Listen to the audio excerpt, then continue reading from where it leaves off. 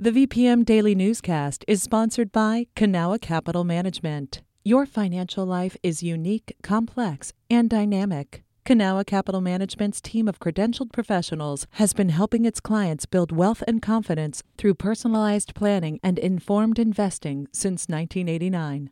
Learn more at cancap.com. That's KANCAP.com.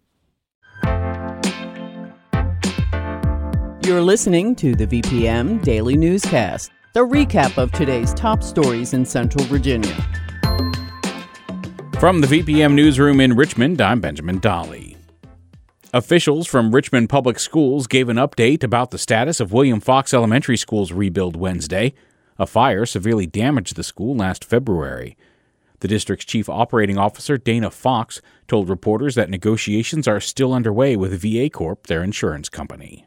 At no time have we been accused of being negligent or has money been taken off the table for Fox. In fact, we are working to have more money presented for Fox. Fox said VA Corp completed a reassessment of property damage at the school in January and that the district should receive a payout estimate in March.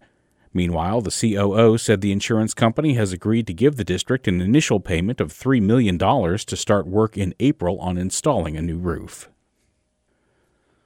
The City of Richmond has appointed a new Human Resources Director.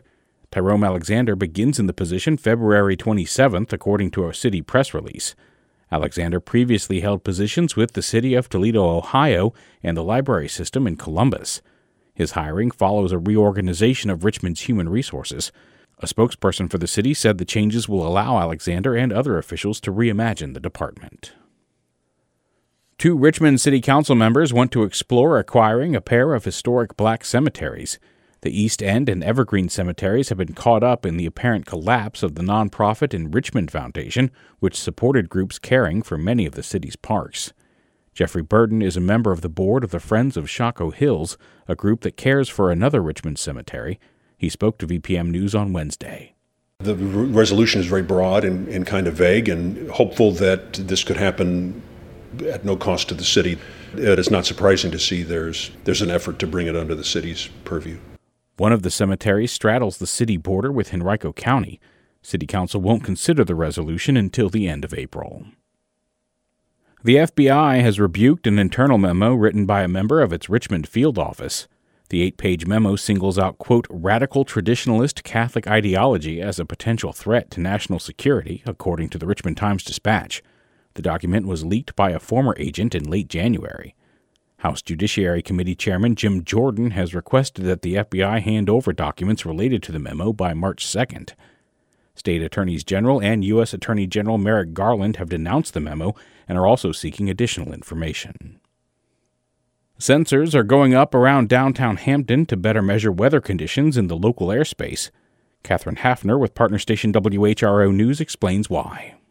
Current weather radar doesn't tell us enough about the lower atmosphere. That's what Professor Bill Moore of Hampton University told City Council last month. There's a gap in which we really don't have particularly good information on what the atmosphere is doing. A new project is using downtown Hampton as a testbed for getting much more detailed weather data. Officials are installing about 35 sensors at spots like Mill Point Park and the Virginia Air and Space Center. The goal is to use better data to inform the growing drone industry. NASA funded the research contract with $750,000. Here's Lena Little with the Langley Research Center in Hampton. We're at a point now in drone use that we need to figure out how to integrate them safely into the airspace amongst all kinds of other air traffic and air traffic of the future that doesn't exist yet.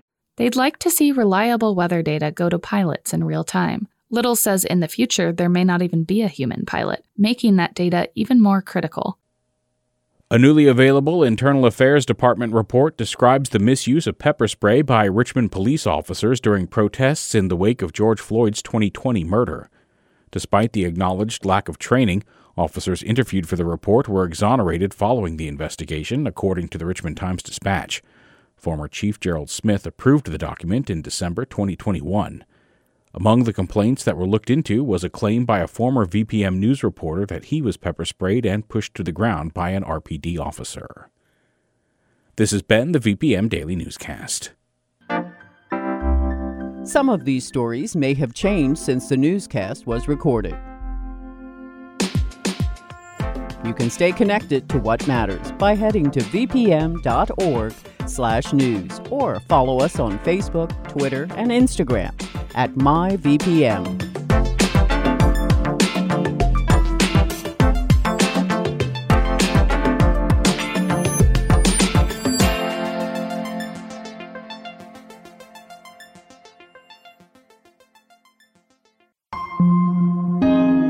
VPM.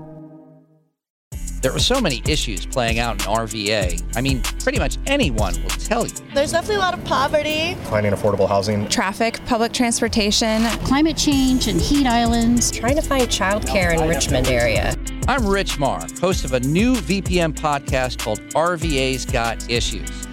Listen to the podcast starting May 22nd. Do you have issues with RVA? Haven't found out yet. Okay, good.